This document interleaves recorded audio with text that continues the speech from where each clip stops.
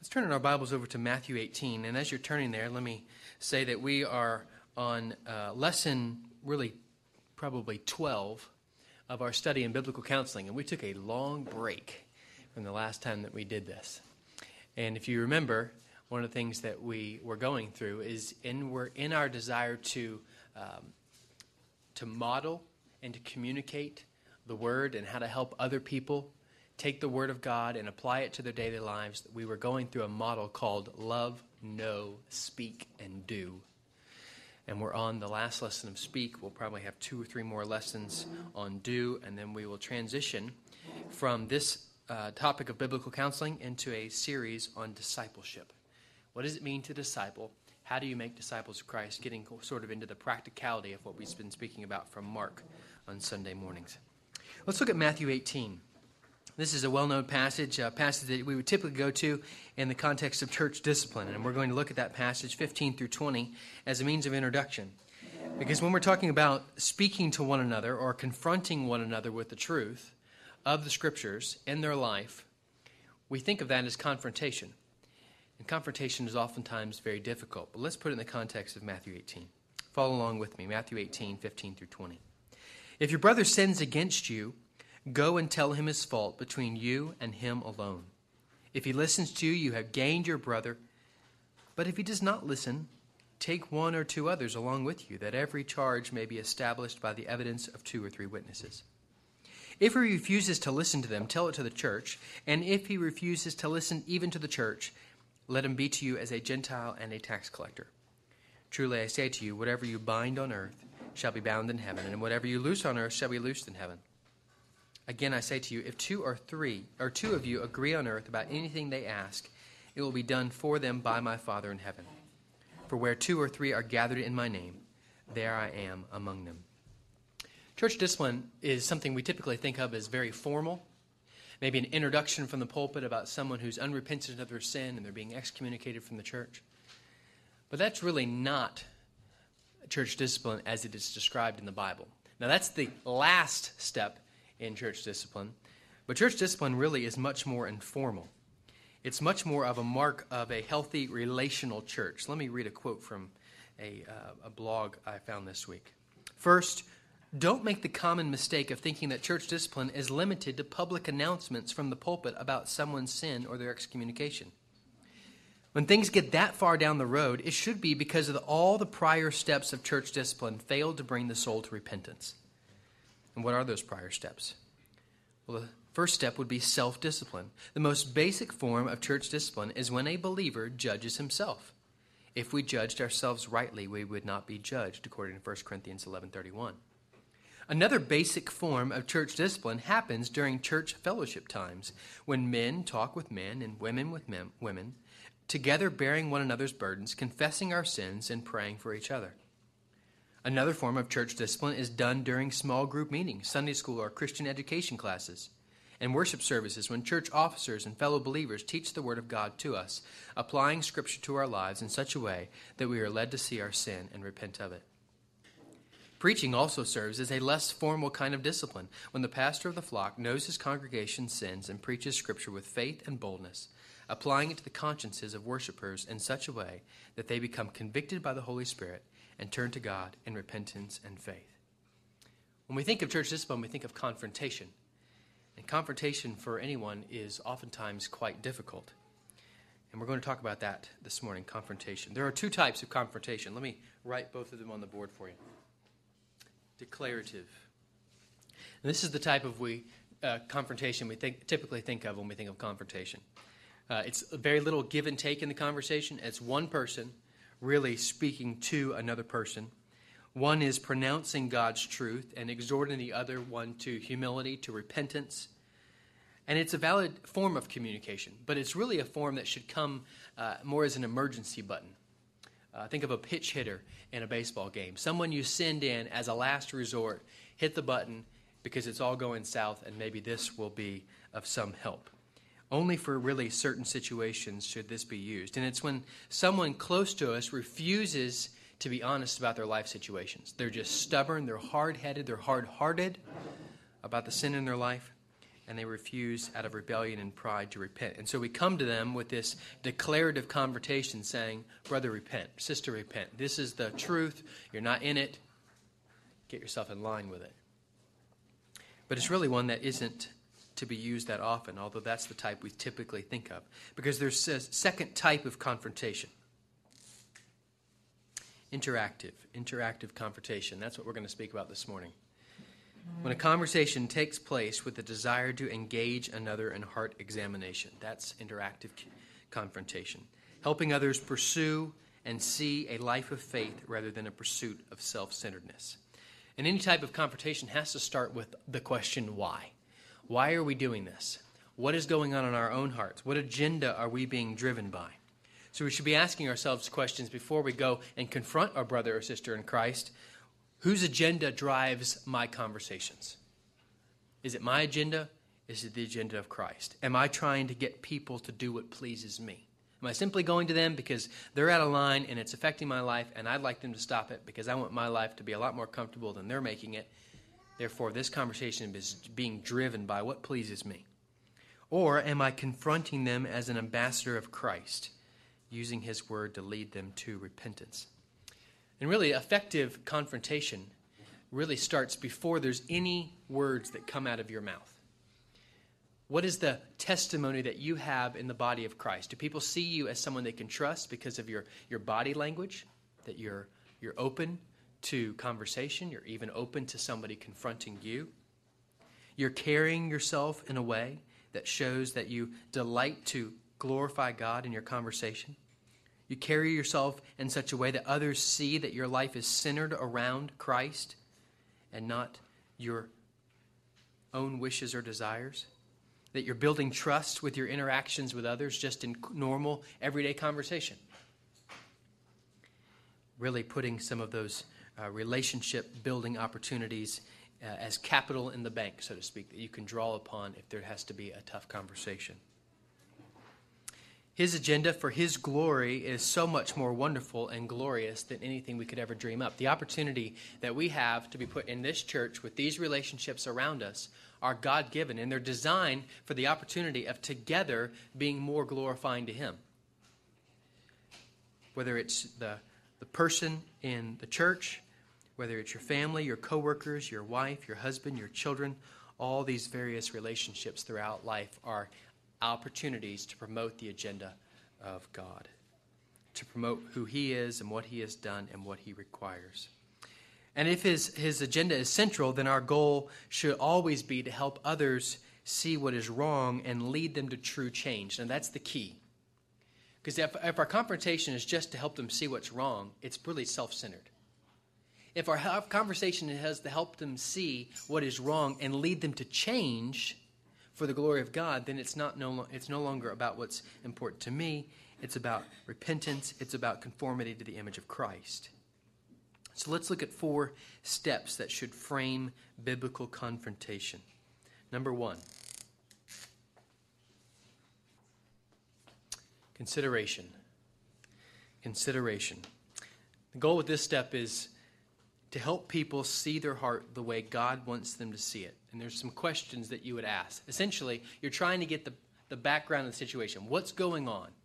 What do I need to consider?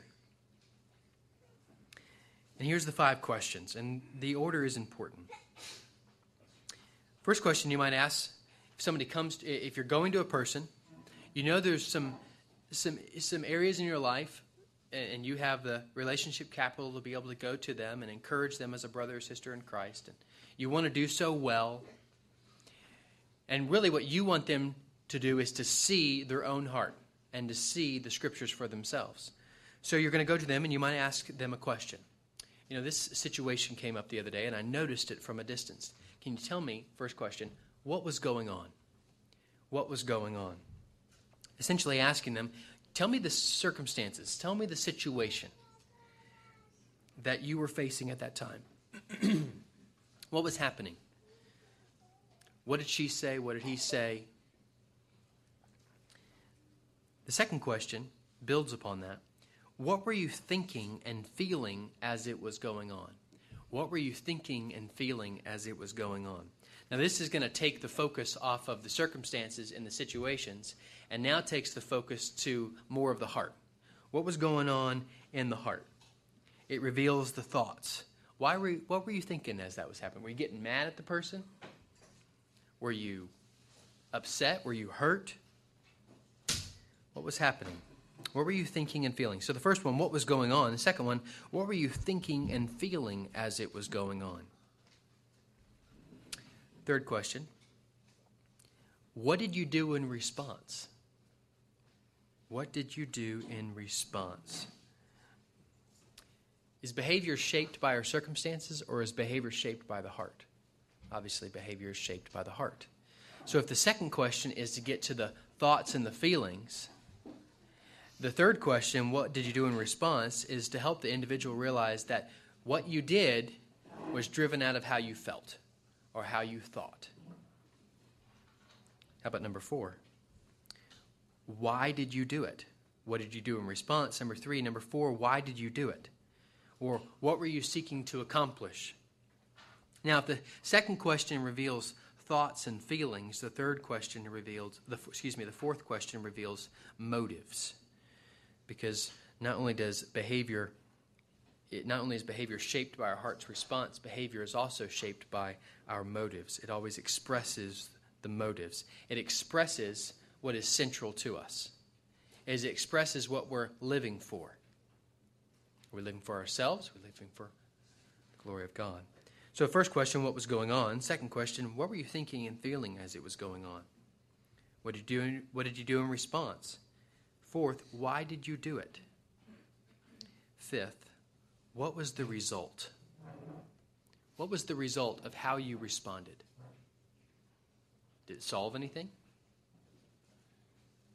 What were the consequences, essentially what you're asking? What were the consequences to your response? What did you do in response? Number 3, why did you do it? Number 4, number 5, what was the result? You're essentially trying to connect the consequences to the thoughts and the motives of the heart. Realize this happened this way because this is the issue going on in the heart. Now, you're not trying to point that out as much as you're just trying to ask good questions to help them see that for themselves. Because our goal by asking these questions is not just to work someone through a bunch of questions. You're having a conversation, and the goal is to help others own the fact that the harvest they've planted is what they're reaping now. Or the seed they've planted is the harvest that they're reaping now. What they put in an investment is what they're getting in return now. That what you plant is what you get, and the way you live is shaped by the treasure in which we invest. So this is the consequence. Number 5, what was the result? That's because this is how you invested. This is the heart attitude that's going on.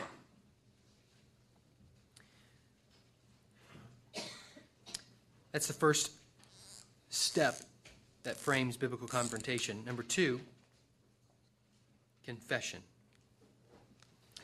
Confession. Leading them to prayer to admit their sin, and specifically, and to seek God's forgiveness and help. The goal being with consideration is asking questions, helping them see their heart. They realize, oh yeah, that heart motivation that manifests itself this way, that's sin. And most people, when they ask for forgiveness from others that they've sinned against, or from God, it sounds like something like this.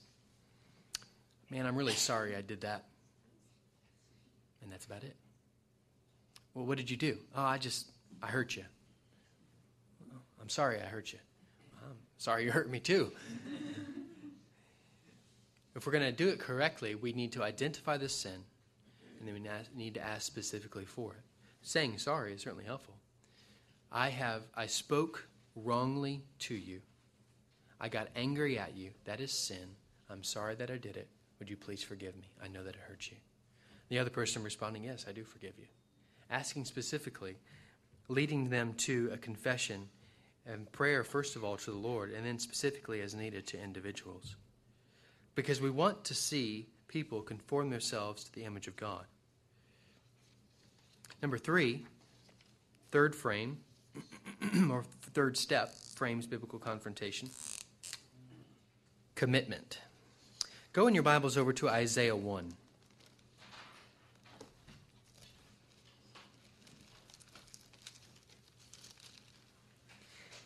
A good question to ask is, if confession is not followed by repentance, if confession is not followed by commitment, is it really repentance?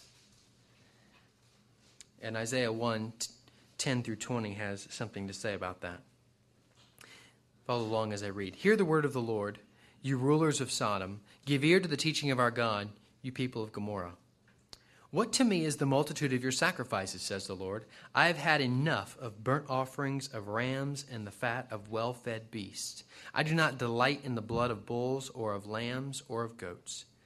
When you come to appear before me, who has required of you this trampling of my courts? Bring no more vain offerings. Incense is an abomination to me. New moon and Sabbath and the calling of convocations. I cannot endure iniquity and solemn assembly.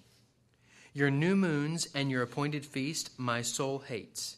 They have become a burden to me. I am weary of bearing them. When you spread out your hands, I will hide my eyes from you. Even though you make many prayers, I will not listen.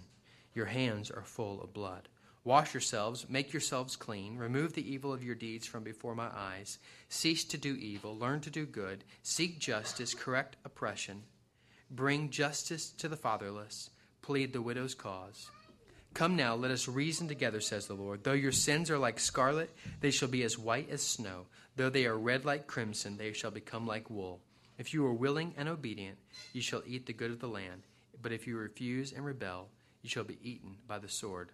For the mouth of the Lord has spoken. What are they saying? Well, you've got all these, the sacrificial system, all these things that people were doing. But it wasn't a commitment from the heart. It was just sort of an outward, external religion. It wasn't an inward heart motivation by relationship with the Lord. So if we're going to commit, if we're going to confess, there has to be commitment. And we cannot shy away from leaning on God's grace in the sense of radically changing the way we think and the way that we live when we see sin and we confess accordingly. We've got to have ways, new ideas to replace the old way of doing things. And so the question that we need to ask the person is, what new things are going to be replacing the old? If you're really committing to the fact that what you have just confessed is sin, then let's commit to doing it a new way. And what does that commitment look like? What things need to actually change? And that's number 4. Change. Applying the commitments that someone has just made to daily living. Now, wait a minute. I thought we were talking about confronting someone. Now you're talking about change. What are you talking about? We are. The goal of confrontation is never to simply just unload your hurt on another person or the fact that you don't like the way that they're living. It's not to simply help give them insight or make good commitments. Because people make commitments all the time. That's what we all do January 1st, right? I'm going to commit to a new thing. But what actually happens? For myself anyway, not much typically. We want to be instruments and others to be instruments, and want others to be instruments in our lives for change, of changing to be like Jesus. So the question for number 4 under change is, how am I going to implement the new? Because unless change is taking place, change isn't taking place. We want to lead others to change. Let me quote from the book that we've been studying as a source for this study on biblical counseling, Instruments in the Redeemer's Hands. It bears repeating that we are not advocating a reading the riot act form of confrontation where the receiver is silent and the confronter lays out a list of offenses. In Scripture, the more common style of confrontation is interaction. The confronter stands alongside the person, helping him to see, telling stories, asking questions, drawing out answers, and then calling for a response. There is a more conversational structure. Christ winsomely employed this method of confrontation in his parables. He spoke so that people might see, and in seeing might confess, and in confessing might repent. He confronted powerful attitudes, beliefs, and actions, yet in a way very different from our tense scenes of confrontation. Let's go over in our Bibles to 2 Samuel 12. If this is what biblical confrontation is to look like, this thought of consideration, confession, commitment, change. Let's look to see how it actually plays out, how you actually might do this. And this is modeled for us in 2 Samuel 12, which we should know. This is the rebuke that Nathan brings against King David. King David is in sin. He hasn't committed one little sin. He's committed quite a few, and they're growing on one another. He's committed adultery. He's committed murder. He's lying. He's got all of these things that are going on. The Lord knows about it, and the Lord sends Nathan. Look at verse 1. Follow along with me as I read 2 Samuel 12. And the Lord sent Nathan to David. He came to him and said to him, "There were two men in a certain city, the one rich, the other poor. The rich man had very many flocks and herds, but the poor man had nothing but one little ewe lamb, which he had bought. And he brought it up, and it grew up with him and with his children. He used to eat of his morsel and drink from his cup and lie in his arms, and it was like a daughter to him. Now there came a traveler to the rich man, and he was unwilling to take one of his own flock or herd to prepare for the guest who had come to him. But he took the poor man's lamb and prepared it for the man who had come to him. Then David's anger was greatly kindled against the man, and he said to Nathan, 'As the Lord lives, the man who has done this deserves to die, and he shall restore the lamb fourfold because he did this thing and because he had no pity.' Nathan said to David, 'You are the man. Thus says the Lord God of Israel, I anointed you king over Israel, and I delivered you out of the hand of Saul, and I gave you your master's house and your master's wives into your arms, and gave you the house of Israel and of Judah. And if this were too little, I would add to you as much more. Why have you despised the word of the Lord to do what is evil in his sight? You have struck down Uriah the Hittite with the sword, and have taken his wife to be your wife, and have killed him with the sword of the Ammonites. Now therefore, the sword shall never depart from your house, because you have despised me and have taken the wife of Uriah the Hittite to be your wife. Thus says the Lord, Behold, I will raise up evil against you out of your own house, and I will take your wives before your eyes and give them to your neighbor, and he shall lie with your wives in the sight of this sun. For you did it secretly, but I will do this thing before all Israel and before the sun.' David said to Nathan, I have sinned against the Lord. And Nathan said to David, The Lord also has put away your sin. You shall not die. Nevertheless, because by this deed you have utterly scorned the Lord, the child who is born to you shall die. Then Nathan went to his house." Let's look at a few things. Note the severity of the issues. This wasn't some stealing of an eraser, a bit of a lie. Nathan had just committed adultery. He had committed murder. David had committed murder and adultery. Nathan wasn't coming just to simply give him a bit of spiritual guidance or a pick-me-up talk. There were severe issues on the table. Note the degree of spiritual blindness.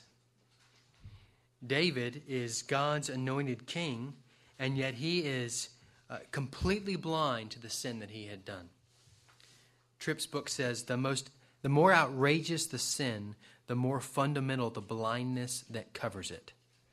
He had gotten himself in so deep he couldn't even see what was going on. Notice the way Nathan comes in. The Lord, first of all, sends Nathan to David, and he came to him and said to him, it seems to be that there's some sort of conversation going on here, obviously. Nathan doesn't come charging in, red-faced, pointing his finger, screaming at him, "You're the man, you're the one who did all this wrong." He comes in simply telling a story. He uses a metaphor. And he tells a story, and using this metaphor with something that David would know well, this theme of a shepherd loving his sheep.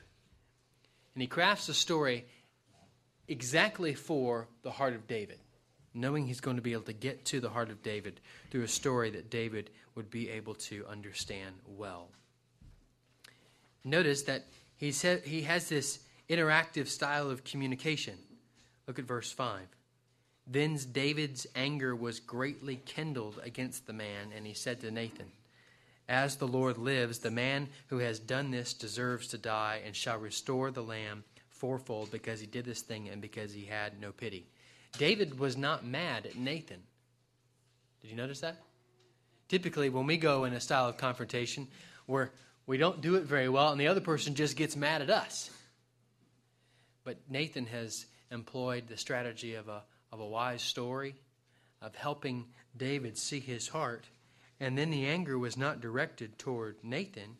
It was actually directed toward the heart issues. David just did not understand that at first. Notice this story. This story about this rich man with many flocks and herds and a poor man with one little lamb. It's not very detailed, but there's a lot of application that gets to the heart of the story. And the story certainly accomplishes its purpose. David's heart burns with anger, as you see there in verse 5. And David's the first one who speaks. And he speaks in a way that really is confronting himself. He just does not quite realize that. And then Nathan takes David's self-confrontation and applies it to his life. He says, okay, listen, you're the guy. This story is exactly what you've done. You don't like it any more than I do, but that's what you're doing as well. This helps sometimes when we're talking to someone else and we're telling them a story and they're saying, yeah, that's not right when that person would do that. And then you can turn and say, but what you just did, do you see? That's what you're doing as well? Oh, yeah, okay. But that...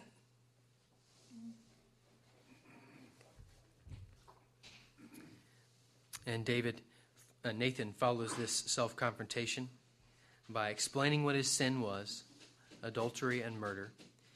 And then see how David responds. Verse 13, David said to Nathan, I have sinned against the Lord. Confession comes. He's not shifting the blame. He's not making an excuse. He's simply confessing the sin. And then Nathan does what we oftentimes fail to do as well. Once the sin is confessed, he encourages him in the Lord. Nathan said to David, the Lord also has put away your sin. You shall not die. Nevertheless, because of this deed, you have utterly scorned the Lord. The child who is born to you shall die. So he encouraged him in the fact that the Lord had forgiven him his sin, but he also didn't shy away from helping him understand, listen, there are consequences to sin. And the consequence comes in the form that the child will die. So we have 4 steps that frame biblical confrontation. Let's look back over them as we prepare to close here in a few minutes. First of all, consideration. The goal being here to help people see the heart the way God wants them to see it. And we're to ask 5 different questions. And I think we could probably see a bit of what Nathan did as well with David. What was going on? Explain the circumstances, explain the situations that others were facing. What were you facing? Tell me what happened. Number 2, what were you thinking and feeling as it was going on? Taking the focus off the circumstances and turning it to heart motivation, heart examination, thoughts of the heart. And what did you do in response? Showing that our behavior is shaped by our heart's response. Why did you do it? Number 4, why did you do it? What were you seeking to accomplish? Behavior always expresses motives, always expresses what is central to the heart. And number 5, what was the result? What were the consequences of how you responded? Then number 2, the second step was confession, leading others to admit their sin specifically, confess their sin specifically to God, asking forgiveness and seeking forgiveness from others if they sinned against them. Then number 3, commitment. Can't just be a confession. There has to be a commitment to change. What new things need to come in to replace the old? We can certainly help this with our children as well. When they're sinning, we can't just tell them to stop doing something. We have to show them how, when they're committing to not doing that anymore, here's what they need to do to change. And then the 4th step being change, helping people with that change, seeing them through the commitment all the way to daily living. Confrontation is more than just declarative. We want to be a church where church discipline isn't doesn't have to get to the final step because it's modeled in relationships, one-on-one conversations, your own self being sensitive to the Holy Spirit, where you're sitting under the preaching of the Word, or you're reading the Word in your daily quiet time, or someone comes to you, a brother or a sister, whether it's familial or whether it's the spiritual family, saying, hey, how are things going? And they're helping you, and they're encouraging you, and they're spurring you on in godliness. That, in many ways, is church discipline. We think of it as something huge and big and nasty, but it's really relational. And it's only when everything has failed that we have to get to that final step. Before we close in prayer, questions, thoughts, things that come to mind, things we can clarify about this? Two quick things. I never understood in that passage whether the most important thing was Nathan's ability and willingness to go out on a Yeah. or David's immediate willingness to confess, or that the consequences of the sin are always better than the continuation of the sin. But the other thing that maybe I'm the only guy who didn't know this, but somebody told me a couple weeks ago, discipline's root is disciple. Mm-hmm. And it's meant to be discipling. Yes. And I've never thought about that before. That I always think of it as, I'm going to tell you how wrong you are because I know how right I am. Right. But it's about bringing you up and out of that muck. Yeah. To move on closer to Christ. Yeah. So Tom just stated the root word of discipline is discipling, encouraging one another, walking with one another. We looked at that last week from Mark. Doing what Jesus did, teaching what Christ taught, walking with Christ, helping others to do the same. And then he also stated the fact that in that 2 Samuel passage, what's the main theme? Is it Nathan's ability to handle David? Is it David's repentance? Or is it the fact that consequences to sin are always better than continuing in that sin? And I think it's all three. I think it's all three. Other thoughts, considerations, questions, things we can clarify? Yes. How we deal with our children. I always like the example with the guiding with the rod and the staff. Somebody wrote, the rod was not used to beat the sheep. They didn't use it for that. They used it to guide them. Right. Just as the word discipline, because discipline is also guiding things. Right. Where we're guiding, we're not just beating up everybody who does something wrong. Right. The Lord sort of beat up David. I like that example of discipline. Mm-hmm. Things you went through your children, okay? Giving them a chance to explain. Mm-hmm. How many of us just attack about, we already know what you did. We know what you did wrong. We know why you did it. We know what your motives. We know you can punish you. Yes. Mm-hmm. When Wolfie used to tease me about, you just love to punish me. And I would say, no, I'm training you. Mm-hmm.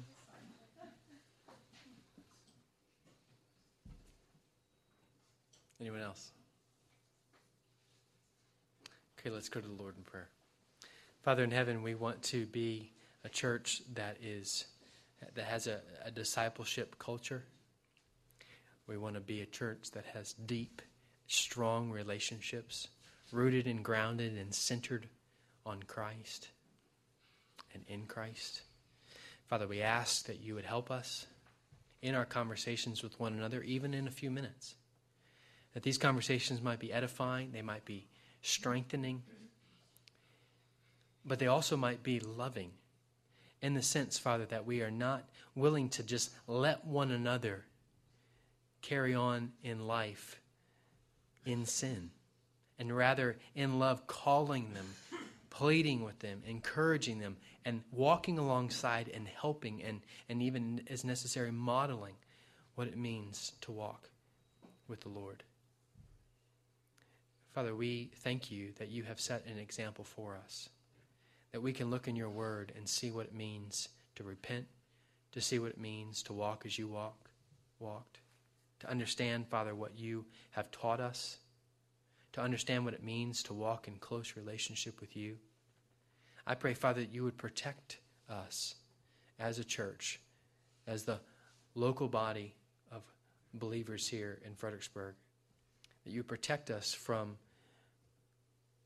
unconfessed sin, from unrepented sin.